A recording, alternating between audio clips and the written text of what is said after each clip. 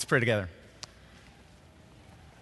Father, what an honor we have to have an audience with the King. And so now bless us, challenge us according to your word. We thank in your name. Amen. So the difference between a good backpacking trip and a bad one can be summed up to 4 simple words: having the right gear. If you have the right gear, then you have the recipe for a pretty good trip. But if you don't have the right gear, boy, you're asking for trouble. So I'd just been married for about 2 years at the time. I was living in Michigan. I was a student here in the seminary. And my older brother invited me to come down to Tennessee, where he was studying at the time. He said, "Rodley, let's go on a backpacking trip through the Smoky Mountains." A little sliver of it anyway. So I said, "Hey, that sounds good." I didn't have any experience at backpacking. I wasn't good at it. I didn't have any equipment. But my oldest brother said, "Rodley, don't worry about a thing. We've got you covered. We have all the equipment that you need." So my wife and I, we drove down there to Tennessee, and we get there, and he begins pulling out some old, dusty, nasty-looking packs and equipment, and I'm thinking, is this what we're going to use? If you notice this table here in the back, we have some nice equipment. This is what nice equipment looks like. A nice, compressible, lightweight sleeping bag. Nope, didn't have that. You know those really huge, heavy ones from Walmart? They take up a bunch of space. Stuffing those inside of a backpack. Nice, lightweight water filtration system. Nope. I was the camel of the group. I was bringing with me 2 gallons of water inside my pack.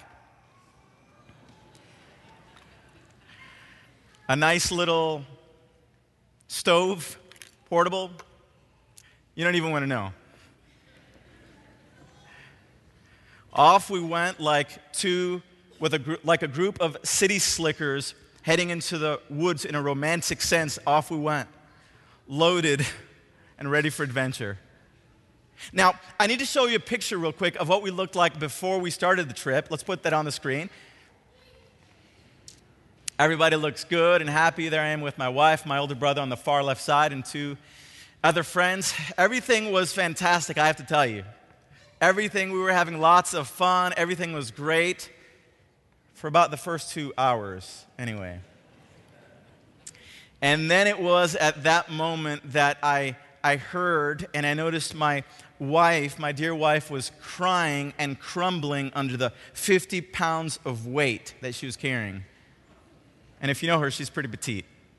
And so what's a husband supposed to do? I mean, guys, what would you do if your wife, if your girlfriend, if your fiance is crying there and she's suffering? Hey, look, I'm no hero. But I did what any man would have done. I virtually emptied out the contents of her pack, and I stuffed them even more into mine. And I want to describe what it felt like. It kind of just felt like as if you're carrying some raw rope on your naked shoulders and digging into your flesh, and it was painful. And thusly went an 8-hour journey into the depths of the Smoky Mountains. I'm telling you, I was so happy when we finally got to that shelter, but little did I know that this shelter was filled with rats. And so we began to unpack. We didn't see them during the daytime, of course, but during the nighttime, they began to walk on me. Yvette didn't notice because I was covering her. I was horrified that she would find out that there was rats in there because I knew that she would just finish the thing. So I'm covering her with my arms. I'm feeling these rats walking on top of me. And I'm going, ugh, because they're walking on me. And she's saying, "What was that?" And I'm saying, "Nothing." Pretty scary experience. I prayed as hard as I could for morning to come. Finally, when morning came, we had planned to go even deeper into the woods, but it was such a horrible night. It was such a horrible experience that everybody agreed. We didn't have to talk about it. We were leaving. But unfortunately, the hike back, we would have to go up. So there we went, tired, depleted, moody. And for some reason, though, I just thought I needed to memorialize our pain and suffering. And so I asked my oldest brother to take a picture of it. Let's put that on the screen so you can see what we looked like.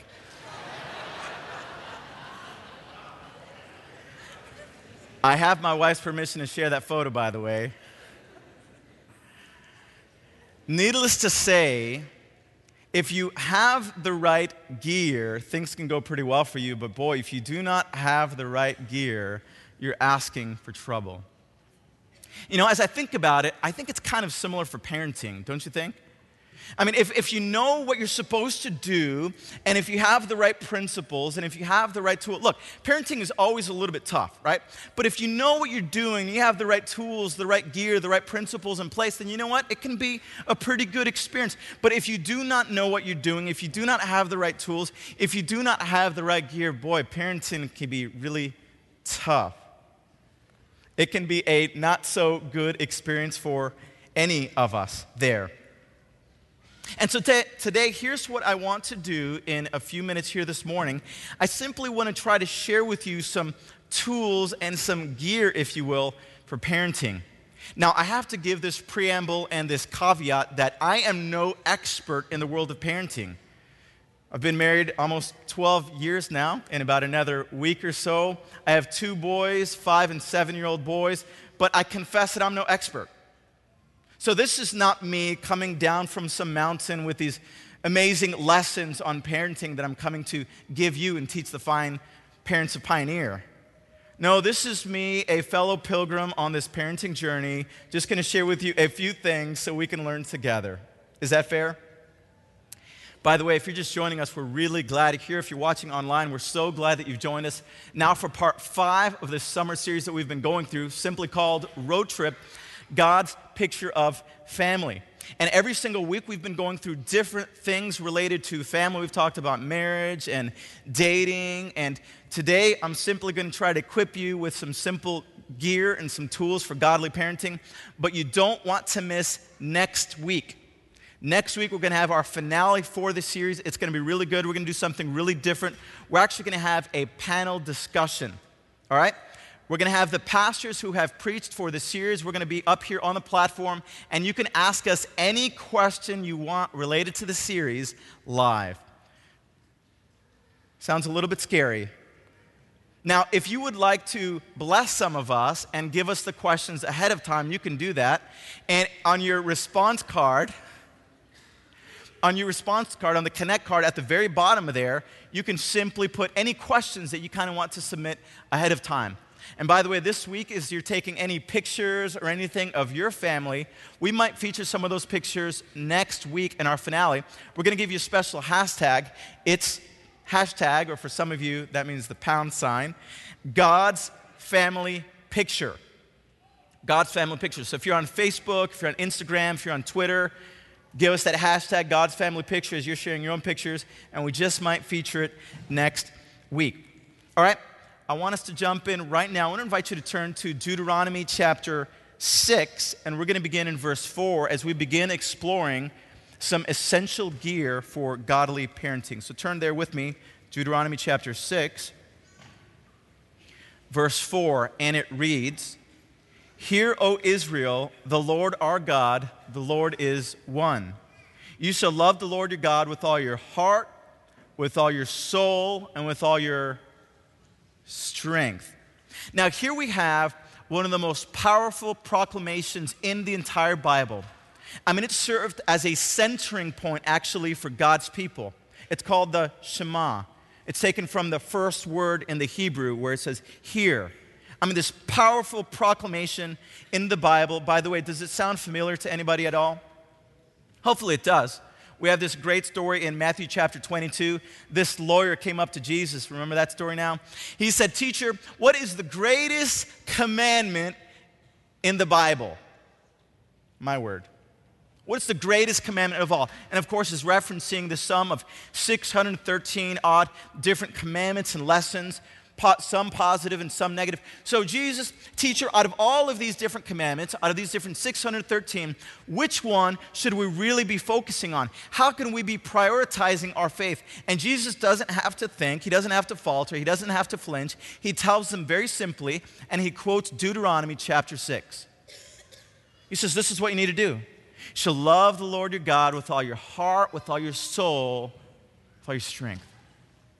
So we know that if it's quoted here in Deuteronomy, and Jesus, we know that if he's saying in answer to this lawyer that this is the most important principle in your life, then would you agree with me that as parents, we should maybe pay attention to that principle as well? Okay, so here's what I want to offer you this morning. I'm going to try to answer two questions. First of all, I'm going to try to answer what is our primary role as parents, and secondly, how do we facilitate this role? And here in the scriptures, we find our primary role as parents, and here it is. My primary role as a parent is to help my kids love Jesus and be like him. That's it. That's my primary role. That's my primary filter. That's the primary framework that I need to incorporate into my life. Really simple. That needs to be mission number one in your life towards your kids, to help them to love Jesus and to be more like him. Now, the question is, what does that look like? I mean, how in the world do we actually facilitate that and make that happen? Well, we don't have to guess. Scripture gives us the answer. Notice what it says here in verse 6. It says, "And these words which I command you today shall be in your heart. You shall teach them diligently to your children." And notice that it says these things are supposed to be inside of your heart. It's not written on some tablet somewhere that can be lost or broken or left behind. No, this is in your heart to be carried with you forever. And I love that word. It says you shall teach them diligently to your children. In some translations, it say you shall impress them upon your children. What does that mean? It's really interesting. In the original, that word diligently or impress is the Hebrew word for whet, W-H-E-T. It's the word for sharpening a sword. When you're sitting there over the stone, spending time sharpening. In Deuteronomy 32:41, it's the same word that's translated and used in reference to sharpening a sword, in fact. In Psalm chapter 6, it's the same word that's used in reference to sharpening our metaphorical tongue. Now, I want to share something, a little principle here this morning that I hope nobody gets offended by this, but I think it's a true principle. Don't miss what the scripture says there. Now, let me share this. The primary leadership responsibility, the primary person in charge of leading your kids to Jesus is not the church. I hope I don't shock you by saying that. The primary person in charge of leading our kids to Christ is not an evangelist. The primary person in charge of leading our kids to Christ is not some kind of revivalist and, let me ship my kids off to this week of prayer, or let me ship them off to camp in the hopes that finally they make some kind of decision. No, Scripture says that the primary person that's in charge of helping our kids to love Jesus and to be like him is first and foremost parents. That's something that needs to be happening in the house, in the home. Now, here's what often happens. Maybe you've thought this before. You see, sometimes we get mad at the church, don't we? Sometimes we get a little bit upset with the church. Why? Because we're not seeing the results that we want in our kids. We're saying, man, that church just does not have the kind of youth programs that are blessing my kids. Right? Say, my kids are not where they need to be, and sometimes it's the temptation, we kind of want to blame the church. Now, let me say something about our Sabbath schools here at Pioneer for a moment. Our Sabbath schools here at Pioneer, I'm proud to say, are second to none. Absolutely, positively incredible. When I'm not leading and helping to facilitate our baptismal class down there in the corner, I love to go with my kids to their Sabbath school class. And you know what it's like for me as I experience Sabbath school with them? I'm fascinated. I'm enthralled. I'm caught up in it. Why? It's 3D, it's interactive, they have puppets, and sometimes you get like water squirted on you, and they're singing, and there's all kinds of things happening, and they're inviting the kids to come up. It's really, really fun, really interactive. But as good and as talented as all these Sabbath school teachers are, it's not their primary responsibility to lead your kids to Jesus, it's yours. You know what our function is as a church? Our function, yes, is to be a supportive role, but not the primary role.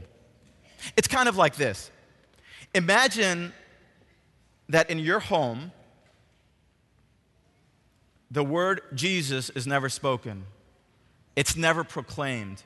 And the only time you ever hear the word Jesus talked about or preached about is when you come to church. Do you think that's okay? Imagine if you had zero spiritual nourishment during the week on yourself, and instead you kind of fast for 6 days, and finally on the 7th day you get to eat because there's some preachers coming to town and they're teaching you a nice inspiring worship service. No. I need to take responsibility for myself. I need to feed myself. I'm telling you guys, it's very simple. Spiritual nourishment begins first and foremost in our homes. In our homes. Now, let me share a quote with you, which I think is going to encourage you. It's from Testimonies for the Church, Volume 4. Notice what it says. It says, the first great business of your life is to be a missionary where? At home. What in the world does that mean? It means that first and foremost, before you go off into some other lands, before you go off as a preacher and an evangelist somewhere else, you make sure that you are feeding your kids and helping them to grow in Jesus. Because Lord, forgive me. I'm a pastor. Lord, forgive me if I'm out there preaching somewhere else, but I'm ignoring my family and I'm not working to lead them to Jesus. This is the first great business of your life is to be a missionary at home. Look at this next one from Volume 6, Testimonies for the Church. It says, our work for Christ is to begin with the family, in the home. There is no missionary field more important than this. By precept and example, parents are to teach their children to labor for the unconverted. Now, I know that there's some parents out there. Sometimes it's a stay-at-home mom. Sometimes it's a stay-at-home dad. And sometimes you might feel a little bit guilty because you've stayed at home. Maybe you just have a one-income family. You know what I want to tell you this morning? I want to encourage you in the name of the Lord. There is no more important work on earth that you could be doing than helping to lead your kids closer to Jesus. You are not making a mistake. Yes, it's a sacrifice, but it is a worthwhile sacrifice. Telling you, you are blessing your family by doing that. So here's the question. What does that look like? I mean, we know that the Bible says that we need to teach them, and we need to teach them diligently, but what does that look like? Are there some particular values that we need to be lifting up in them? Because truth be told, it sounds a little bit abstract just to say, well, they need to be a little bit more like Jesus. Here's what we do in our family. Here's a really simple delivery system for helping to teach our kids to be more like Jesus, all right? Any of you ever seen those blue books? The Bible story books. So normally we give our kids a bath and they change into their pajamas, and then we pull out one of the little blue books. And if you don't have one of those blue books, and if you don't know what I'm talking about, that's okay. You can pull out any kind of Bible story book, or hey, you can pull out the Bible and just tell them a Bible story. That's what we do. Nothing too complicated about that. Nothing scientific about that. But after we read the story to them, then it's question time. And so we begin to ask them questions about what we've read and covered with them. We want to make sure that they're understanding. We want to make sure that they're able to digest and take with them some small lesson that my son's 5-year-old mind, that my son's 7-year-old mind can take with them. You think you can do that? Hey, if you can read, you can help to lead your children to becoming more like Jesus. Really simple. And if you can't read, you can play something as well. All right. I'd like to suggest to you, though, that beyond that, we need to have some specific goals. And I want to reference, we're not going to have time to study them this morning, but I'm simply going to reference 2 scriptures in the Bible that I believe give us a goal of the direction in which we need to be headed. They give us some goals of the kind of characteristics that we need to be trying to instill in our kids' life. The first one is found in 1 Timothy chapter 3. We're not going to have time to turn there. If you're familiar with 1 Timothy chapter 3, you know that that is a listing of the qualifications of whom? Of an elder, right? And you're saying, well, an elder, that's kind of odd that you're looking at the qualifications for an elder, but hear me now for just a moment. An elder in a church is to be an example of what spiritual maturity actually looks like. And so there's this whole list of qualifications. Yeah, not everybody can be an elder. But if you meet this criteria, you know what? We believe you're an example of spiritual maturity. You're not perfect, but you're an example that people can look towards. That's why the Bible says if anybody aspires to be an elder or an overseer. So 1 Timothy chapter 3, there's a nice list there. Of course, we must not forget Galatians chapter 5. Great little passage, talks about the fruit of the Spirit. Do you think that your kids should be raised up with the values and characteristics of the fruit of the Spirit? What do you say, church? Yeah, these are great things. These are great goalposts and mile markers that we need to say, hey, I need to be showing them to be kind and loving. Now, I think there's one value that's shared in both of those places. I mean, there's lots of values that we could pull out and share, but I think there's just one of them that I'm going to highlight just for today. We don't have time to cover a lot. I'm just going to pull out one, and that value is self-control. It's mentioned in both places. An elder needs to have self-control. Self-control is one of the fruit of the Spirit. Now, what in the world is self-control? Okay, self-control, talking to parents now, you've probably been in this situation. I definitely have. It's time for dinner, and you tell your kids, all right, Timmy or Katie or Jennifer, it's time for dinner, and here's what we're going to do. If you eat your meal, including your veggies, I'm going to have a little ice cream for you. If you behave, of course. And of course, here's what inevitably happens. Your son or your daughter, they quickly consume everything else. They leave the veggies there sometimes. And they say, okay, I'm ready for the ice cream. You say, well, wait a second, buddy. That's not quite what we talked about, right? We said if you behave and if you eat all your veggies, then you'll have the ice cream. And all of a sudden, the launch sequence for an epic meltdown is initiated. And they begin rolling and thrashing or screaming. And all of a sudden, you as a parent have a decision to make, don't you? You have to say, do I give in? And do I say, oh, okay, all right, okay, I don't have time for this. Really can't deal with this right now. It's very inconvenient. Whatever, just take it.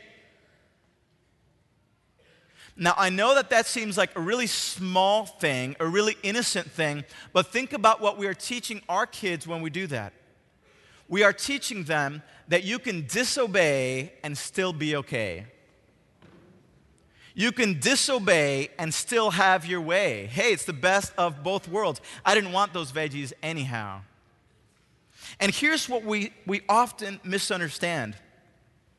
We think that these are just simple little situations from their childhood, that they do not carry these things into adulthood, but you would be, unfortunately, wrong. Because you see, these are lessons that we begin instilling them, and they begin making up who they are, and these are things that they carry with them into adulthood. But instead, what if we say, no, I'm sorry, Timmy or Jennifer or Katie. The deal was if you ate all your veggies, then you would get ice cream, and they cry, say, sorry, that was the deal. And maybe they cry for an hour, but inevitably they whimper and it dies down. What have they learned? They've learned that maybe I just need to eat the veggies next time. You know, there's this really fascinating study in the 1960s and 1970s by these two Stanford scientists, and they did this experiment which was interestingly dubbed the marshmallow test. Maybe you've seen some of these videos on YouTube. It's really simple. They'll take a marshmallow and they'll put it in front of a child, and they said, look, you have two choices. You can either eat this right now, or in 20 minutes, I will give you another one. So you can have two marshmallows at the end of 20 minutes. Whew, what a temptation for a kid. And so I've seen some of those videos on YouTube, and you see those kids and their clocks are turning, and they're thinking, and some of them, inevitably, they just can't deal with it, and they chow down on that little marshmallow. But some of them, they're struggling just as hard. They're sweating and they want to eat it, but they're thinking about that second marshmallow that they would really love to have. And so they're counting down the clock and they're looking and they end up waiting long enough. And then they get 2 marshmallows. Well, guess what scientists found? This was a longitudinal study, long-term study, and they found that these kids that waited, that delayed gratification, they got higher in their SATs, they were more likely to graduate from college, they were more likely to be successful in life than those that just chowed down on those little marshmallows. Wow. So what does this teach me about holiness? What does this teach me about becoming a little bit more like Jesus? Well, it's this. You see, holiness is about slowly but inevitably learning to say yes to the things of God and no to these temptations that constantly confront me. And here's what happens, guys. When we say no to these temptations, our capacity to invite the Spirit into our life increases. But when we say yes to these temptations, when we do not have self-control in our life, we decrease the Spirit's ability to make room in our life. It's not that He doesn't want to be there, it's that we gently push Him out. You guys remember the first temptation to come upon humanity? For Adam, it was a temptation of what? Of appetite. Of wanting to eat this fruit. Remember that first temptation that came to Jesus in Matthew chapter 4? It was a temptation of appetite. So look, I know that you're hungry, Jesus. You've been fasting all this time. Just command that these stones be turned into bread. But Jesus exercised self-control. By the way, if I can learn to have self-control with what I put inside my mouth, I can have greater victory across my entire life. I'm not saying that it's easy.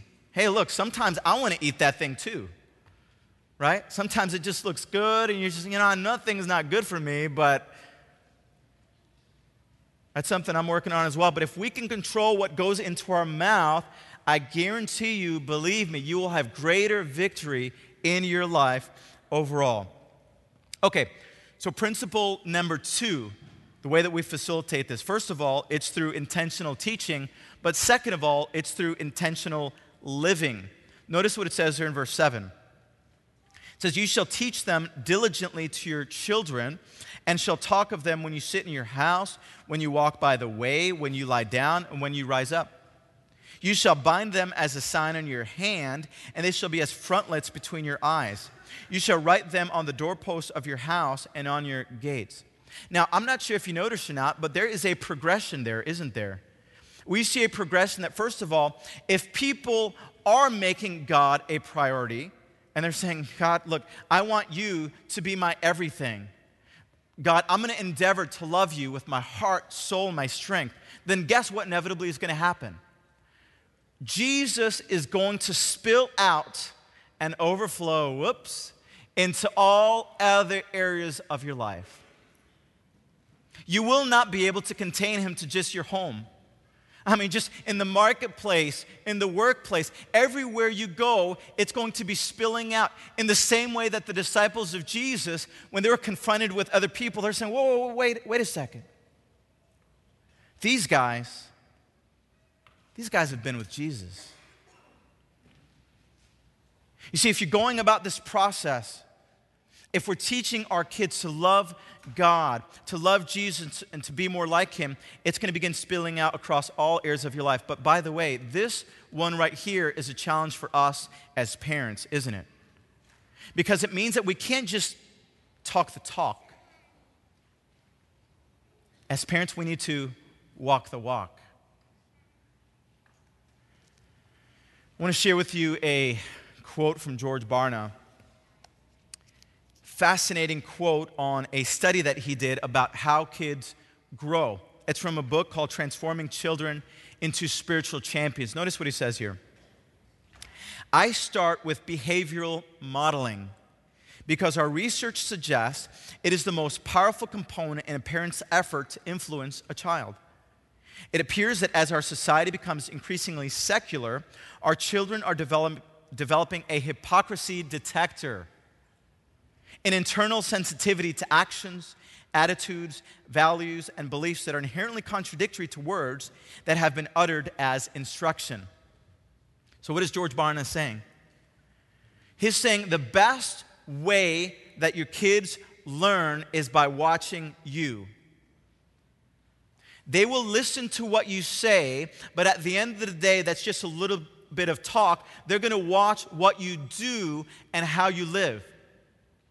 Because you see, how you live becomes a framework for faith for our families. Because when they see you living in a certain way, when they see you behaving in a certain way, all of a sudden they begin to interpret the things that you said. And they said, oh, so that's what daddy meant. That's what mommy meant when they said this thing. So when what you say is congruent with your behavior, okay. Now we have a recipe for a spiritual champion in our kids. Okay, so here's a really simple two things I'm going to throw out there, all right? As far as how we can model for our kids kind of what it means to follow Jesus. Here's something that I do. I try to involve my kids in ministry. Really simple. And here's a simple thing that I do. If I am sick, normally I do this every single time before I preach, actually here at PMC. I invite my wife and I invite my kids to come to me and I say, guys, can you lay some hands on me? I feel like I need some prayer. Can you pray for me? And they come and they lay hands on me and they pray for me. And they're simple 5 and 7-year-olds, and what they understand, they pray for me. When I'm sick and I'm not feeling well, I call my family to me. I say, guys, can you lay hands on me? Can you pray for me? And I have to tell you, one of the proudest and happiest moments of my life is when my oldest son, Jonathan, one day he said, Daddy, Papa, is what he calls me, Papa, I'm not feeling well. I think I'm a little sick.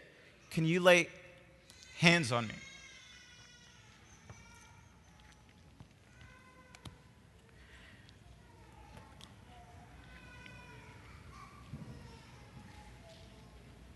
Can you lay hands on me and pray for me? What happened? Somehow he learned through what I've been asking for myself as I've been seeking to involve him in ministry.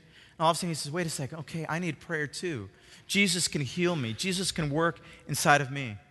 Here's another simple way. Through being loving with your kids. I know that sounds like a given, but listen now. When we are loving with our kids, all of a sudden our kids begin to understand, again, it's a framework for faith. They begin to understand what it means when the Bible says that God loves them.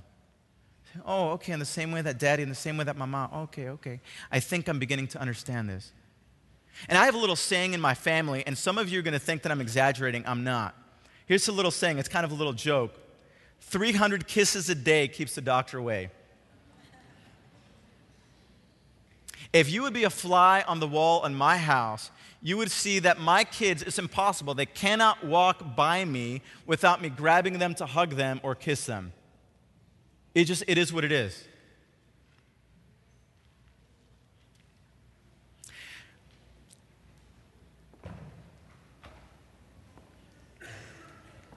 And the question is, where did I get that from? Right? I mean, did I just, I read it in a cool book as a cool strategy. I thought, I really need to implement that thing. No. I got it from my parents. My parents are here this morning.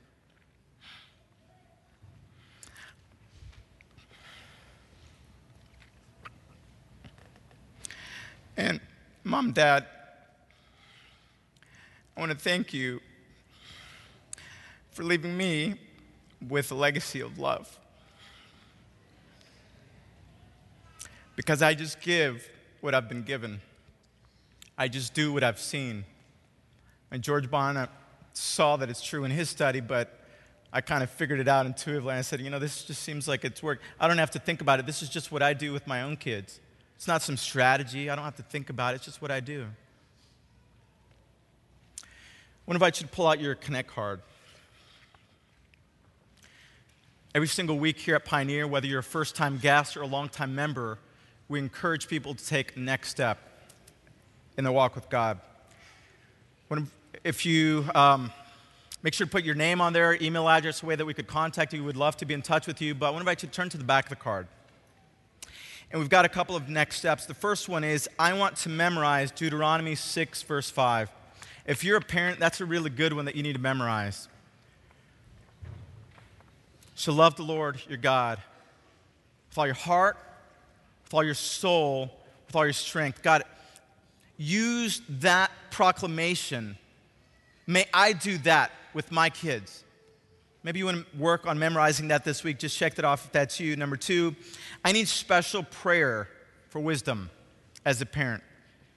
I need wisdom, guys. I need wisdom as a parent. Maybe you're sensing the same thing. Says, you know what? This thing is not that easy. I love it, but sometimes it's not that easy. If you feel like you need supernatural wisdom, just check that off. Thirdly, please mail me a copy of the booklet, How to Have Family Worship. If you will give us your mailing address, we will mail to you this booklet for free, How to Have Family Worships.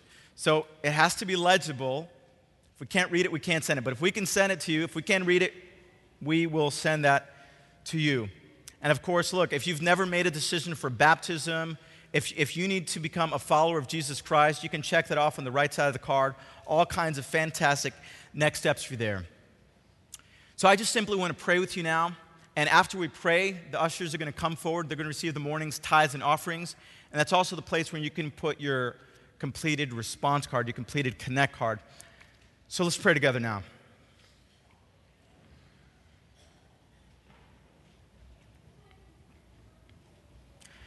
Father, we thank you so much for your word.